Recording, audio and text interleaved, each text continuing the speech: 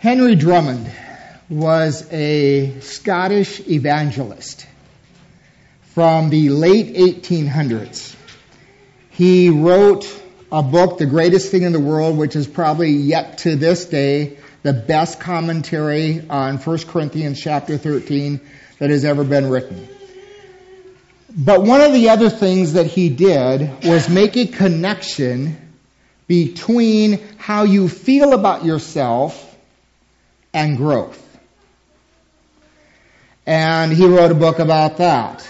And basically, if I were to summarize it, he said, if we are not growing, we will tend towards self-condemnation. And we will start to think little of ourselves, and our self-esteem will diminish. If you and I are growing people, if we're growing and developing, it will help us feel good and better about ourselves, and we will make less self-condemning statements about ourselves. And so he says growth is very much important for you and I to be at peace with ourselves. John Maxwell is a 68-year-old Wesleyan who has probably become one of the, if not the world expert on leadership today. But he says this: growth is the greatest separator between those who succeed and those who don't. When I see a person beginning to separate themselves from the pack, I always can mark it down due to personal growth. If we are growing, it makes a huge difference. And one of his other quotes here is, success is knowing your purpose in life. It is growing to your maximum potential and sowing seeds that benefit other people. Well, Jesus talked to us about growth also.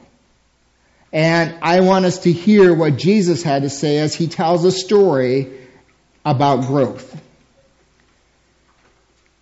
Jesus told them many things in parables, saying, a farmer went out to sow his seed. As he was scattering the seed, some fell along the path, and the birds came and ate it up.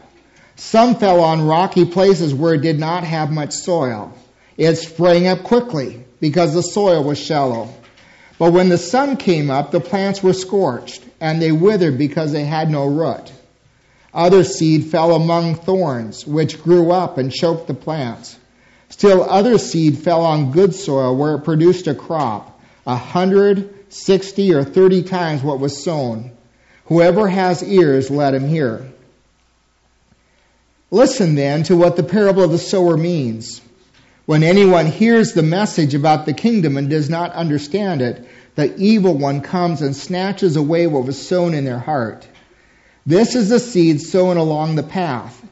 The seed falling on rocky ground refers to someone who hears the word and at once receives it with joy. But since they have no root, they last only a short time. When trouble or persecution comes because of the word, they quickly fall away.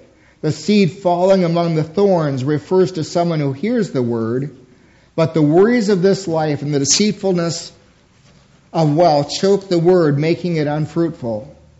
But the seed falling on good soil refers to someone who hears the word and understands it.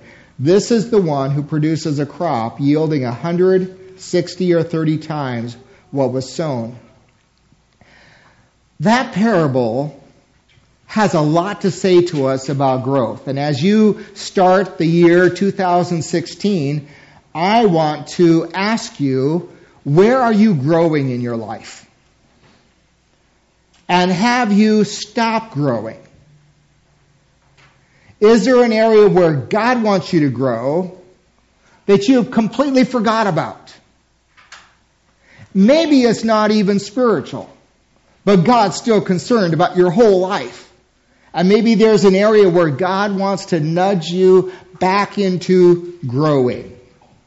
God wired you for growth. He created you that way. Just starting through reading the Bible again, I just went through Genesis 1 and 2. God created the world to grow. green living things and trees and all that kind of stuff, and he wired it for growth. In our text, in our story, the farmer goes out and he sows seed. But he sowed them for the purpose of them growing. He didn't just go out just to throw seed around. He wanted growth out of those seeds. And the farmer represents God sowing seeds in my life and in your life. The question is, do you know what God has sown in your life? Sometimes you and I can take a lot of time trying to grow things that God never planted. Because we see that God planted X over here in this person, and we're jealous, and so we try to grow it in ourselves, and God didn't plant that seed in us. But he planted something else in us. What did God plant in you that you need to enable to grow? Our text keeps us humble before God. There isn't much that you and I can do if God didn't wire and create the world for growth. I mean, we could take a bean and plant it in the soil, and even if we created the perfect environment for that, if God hadn't designed that bean to sprout and to grow, nothing would happen. And so the credit all goes to God when we grow. But you and I do need to set up the kind of environment in our life that when God plants a seed, it can grow. Because even though God has done everything to plant seeds in us, if we don't provide the right environment, in spite of what God has done, it's not going to produce fruit. It will sprout probably, but that'll be the end of it. So what seed has God planted in your life? Now, just look at these verses from 1 Corinthians chapter 3, 6 and 7. Paul says, I planted the seed. Apollos watered it. But God has been making it grow. So neither the one who plants or the one who waters is anything, but only God who makes things grow. I want to say to you, God has planted seeds in you, and He can make them grow. You need to cooperate with Him. Figure out, what seeds, God, do you want to grow in my life? What do I need to do to cooperate to help that seed grow? Now, as we go on into the story, we discover that there is a second thing about God. And that is that He's generous. If I was a farmer, and I had hard soil, and shallow soil, and weedy soil, and good soil, I would take all my seed and put it on the good soil. Wouldn't you? I mean, come on. Because we're stingy. But God is generous. And He takes, and this farmer goes, and he throws seed all over all four soils. Hoping. Inviting. And it really doesn't matter whether you're hard soil, or shallow soil, or weedy soil, or good soil. God has planted seeds in you because He is generous. Always, always generous. One of the soils that God threw seeds on is the hard soil. It represents the hard heart. If I was to go out during the summer and throw radish seeds all over the Scorio path out here, I just wouldn't get radishes. I might get them to sprout if it rained right after I had thrown them down, but that would be the end of it. You know, the birds could come and eat the seeds or something else, but I would not get any radishes out of that. Arthur W. Pink, who was a great biblical theologian of the past century, wrote, "The Christian who has stopped repenting has stopped growing." There is a connection between repentance and a hard heart. If you haven't repented of anything in a while, you are becoming like that scorial pathway. And this is a hard word, but friends, you need to hear it in the church, because you're not going to hear it anywhere else. If you have gone for too long without any repentance and without any confession, you are developing a hard heart that God cannot grow fruit in.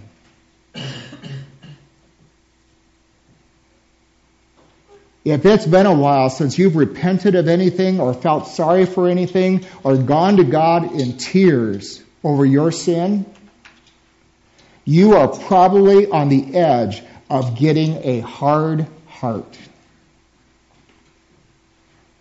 And you will not produce fruit for the kingdom.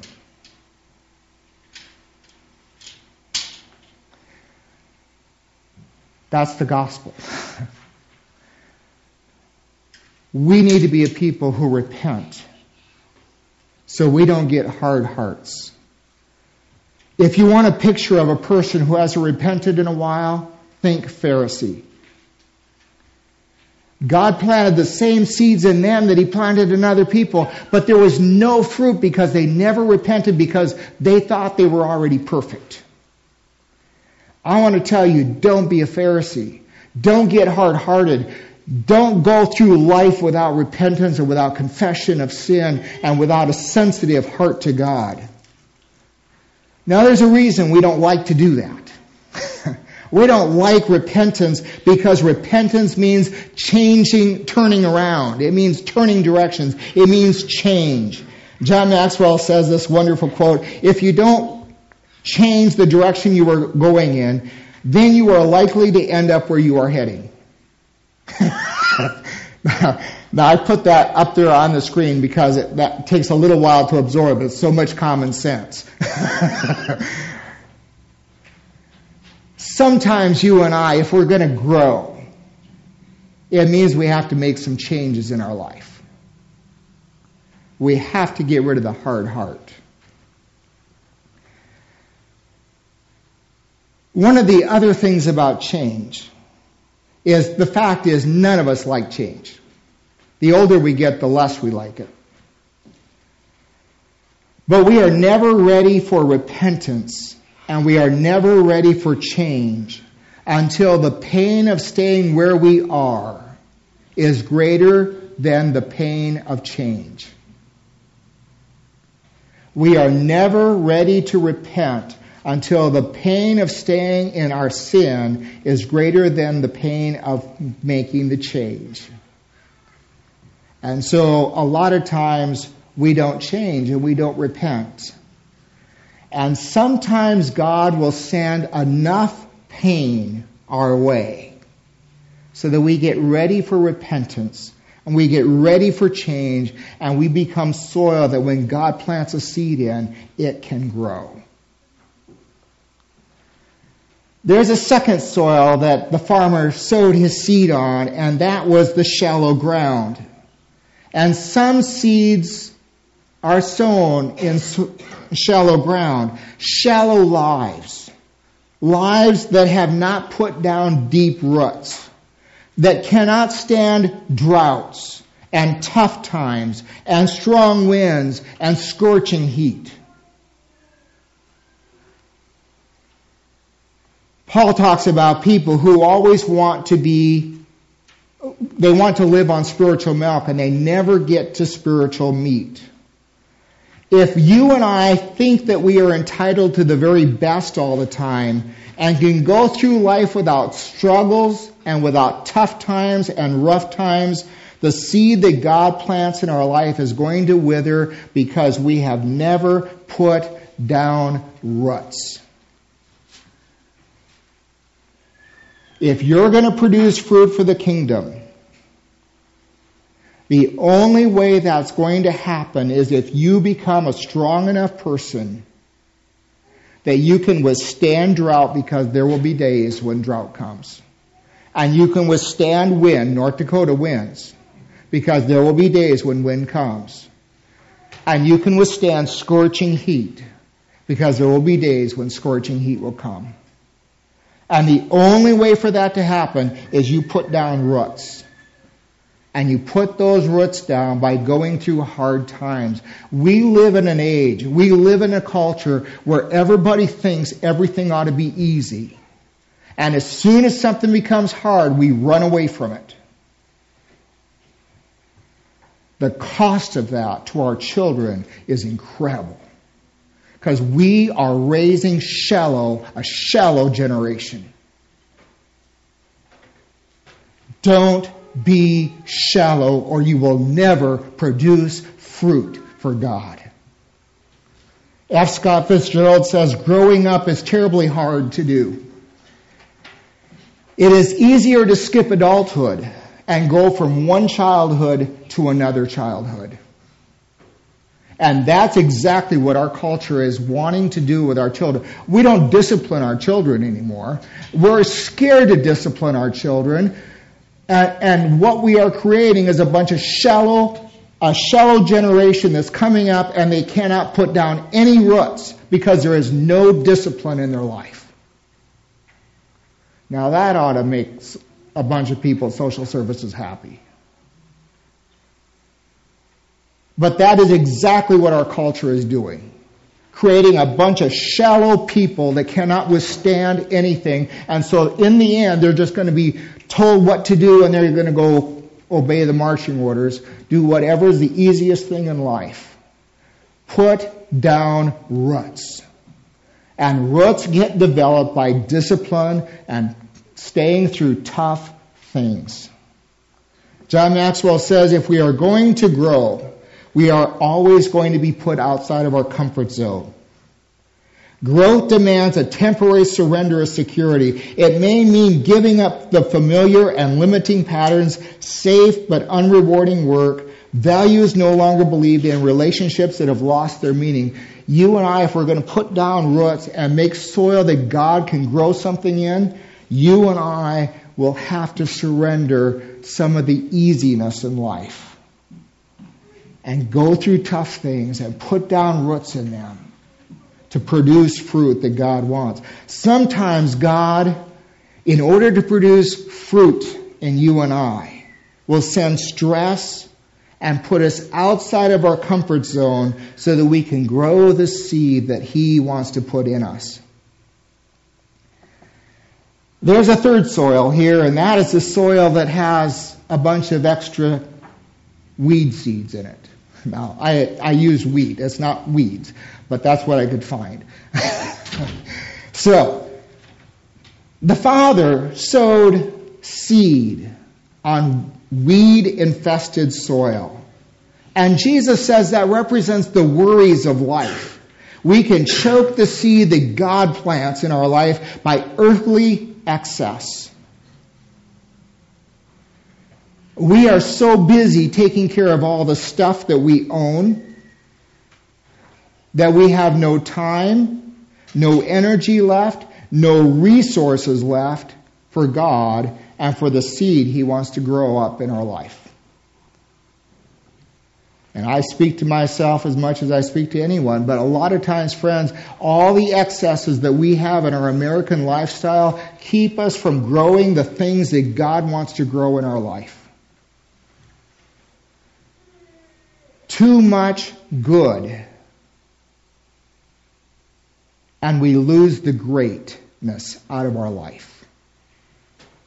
When you have too much other stuff growing in your life, you will not take time for the great things that God wants to grow in your life. John Maxwell teaches us to ask God every morning, what is the main event today? What do you want me to focus on today? What is that? Narrow it down. You and I probably all have, at least I do, I have a to-do list that I work on every day, and I'm better at making my to-do list than I am fulfilling it. Much better at that. And part of the problem with that is that I don't have this other list. And that's a list that every one of us should have, is the will not do list. Stop doing list. If you and I are going to produce fruit for the kingdom, we're probably going to have to stop doing some things we're doing. We're going to have to pull some weeds out of our life. Or they might actually be wheat, some good things, in the wrong place. God has seeds planted in your heart. God has seeds planted in your life that He wants to produce a harvest with of 100-fold, 60-fold, and 30-fold. What are you doing with that seed? If you've got too many other things going on in your life, you cannot zero in, and you will not give God's seed the appropriate attention that it deserves. We cannot become what we need to become by remaining what we are and by doing what we are doing. So sometimes, if God wants to grow the seed that He has planted in us, He will ask us to declutter and refocus our lives so that the seed can grow without competition. There's a fourth thing that you and I can do with the seed that God has planted, and that is that we can enable it. The Father sowed some seed on good soil, and it produced 30 and 60 and 100-fold. The good soil represents good environment. And Jesus says a good person is the one who hears the Word, understands the Word, and produces fruit. Now, the hard thing about that is that's time-consuming. I grew up in the day when science still, by and large, was practicing to benefit humanity. So when we raised chickens, we had all summer to do it. And we had 500 hens, and we, produced eggs year-round and all of that. So every spring we'd get about 1,000 baby chicks. And then we'd butcher the roosters, about August we'd start doing that. And then October we switched out, killed all the old hens and butchered them and moved the new hens into the hen house and all of that. It was a big rotation and all of that. But we took months to raise up those baby chicks.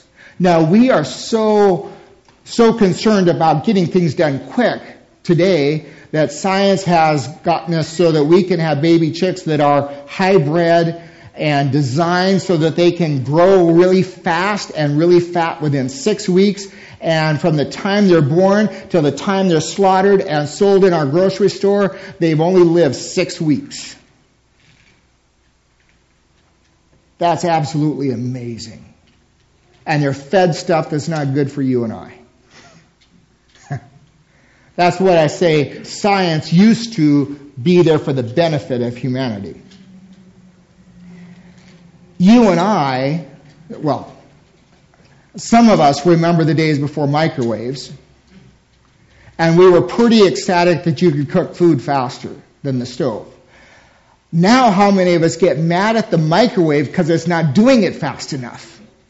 I have those days when I just think, can't you go any faster? We want spiritual growth like that. But the fact is, even with all the improvements in science and all of that, and with all the hybrid seeds that we have out there today, no one cares, or no one has created overnight wheat and corn. It still takes a while for it to sprout, germinate, come up, grow, put a head on, ripen before we combine it. And if God is going to produce fruit in your life, you cannot expect it to happen overnight. It requires a growing season, and it requires the right conditions like the sunlight, the water, the fertilizer, the nutrients, and all of that. It requires paying the price on the front end and reaping the fruit on the back end. Doing the right thing daily compounds over time. Doing the wrong thing daily compounds over time.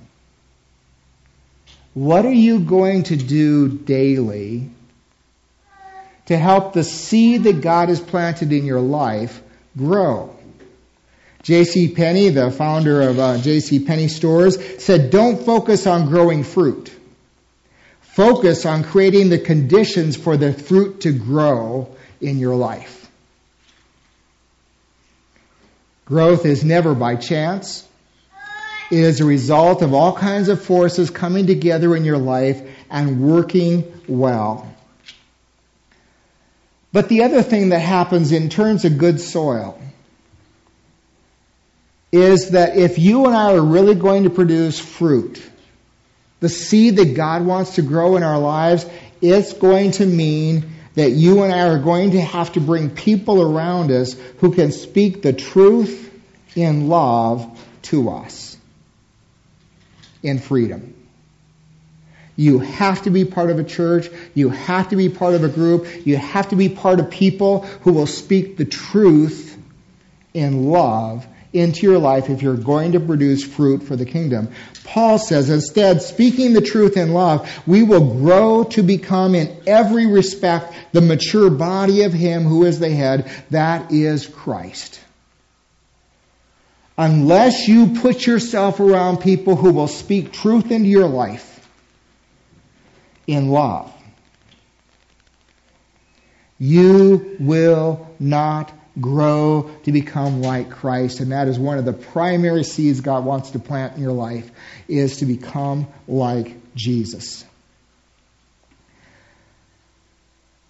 So here's the two questions of the day. Can you identify the seed that God has planted in your life? Maybe there's two or three, but can you identify? Could you spend some time this week asking God, what seeds have you planted in my life that you want to grow? Because maybe you've been focusing on growing all kinds of other seeds that He didn't even intend to grow. What seed has God planted in your life that you need to cooperate with? And then secondly, the other question is this: what kind of soil are you for the seed that God has planted? Because He's always generous. Even if you're a hard, rocky soil, He will still plant a seed in you. What kind of seed are you? If you're the hard path, you need to get back to repentance and change. And if you're shallow, you got to go through some tough times, but put down some roots. And if you're thorny and weed-infested soil, man, you got to declutter. You got to get out the what I will not do list. And you got to refocus your life to do the things that God wants you to do in 2016. Become the good soil. You are good people. Become the good soil that God can take, the seed that He's planted in your life,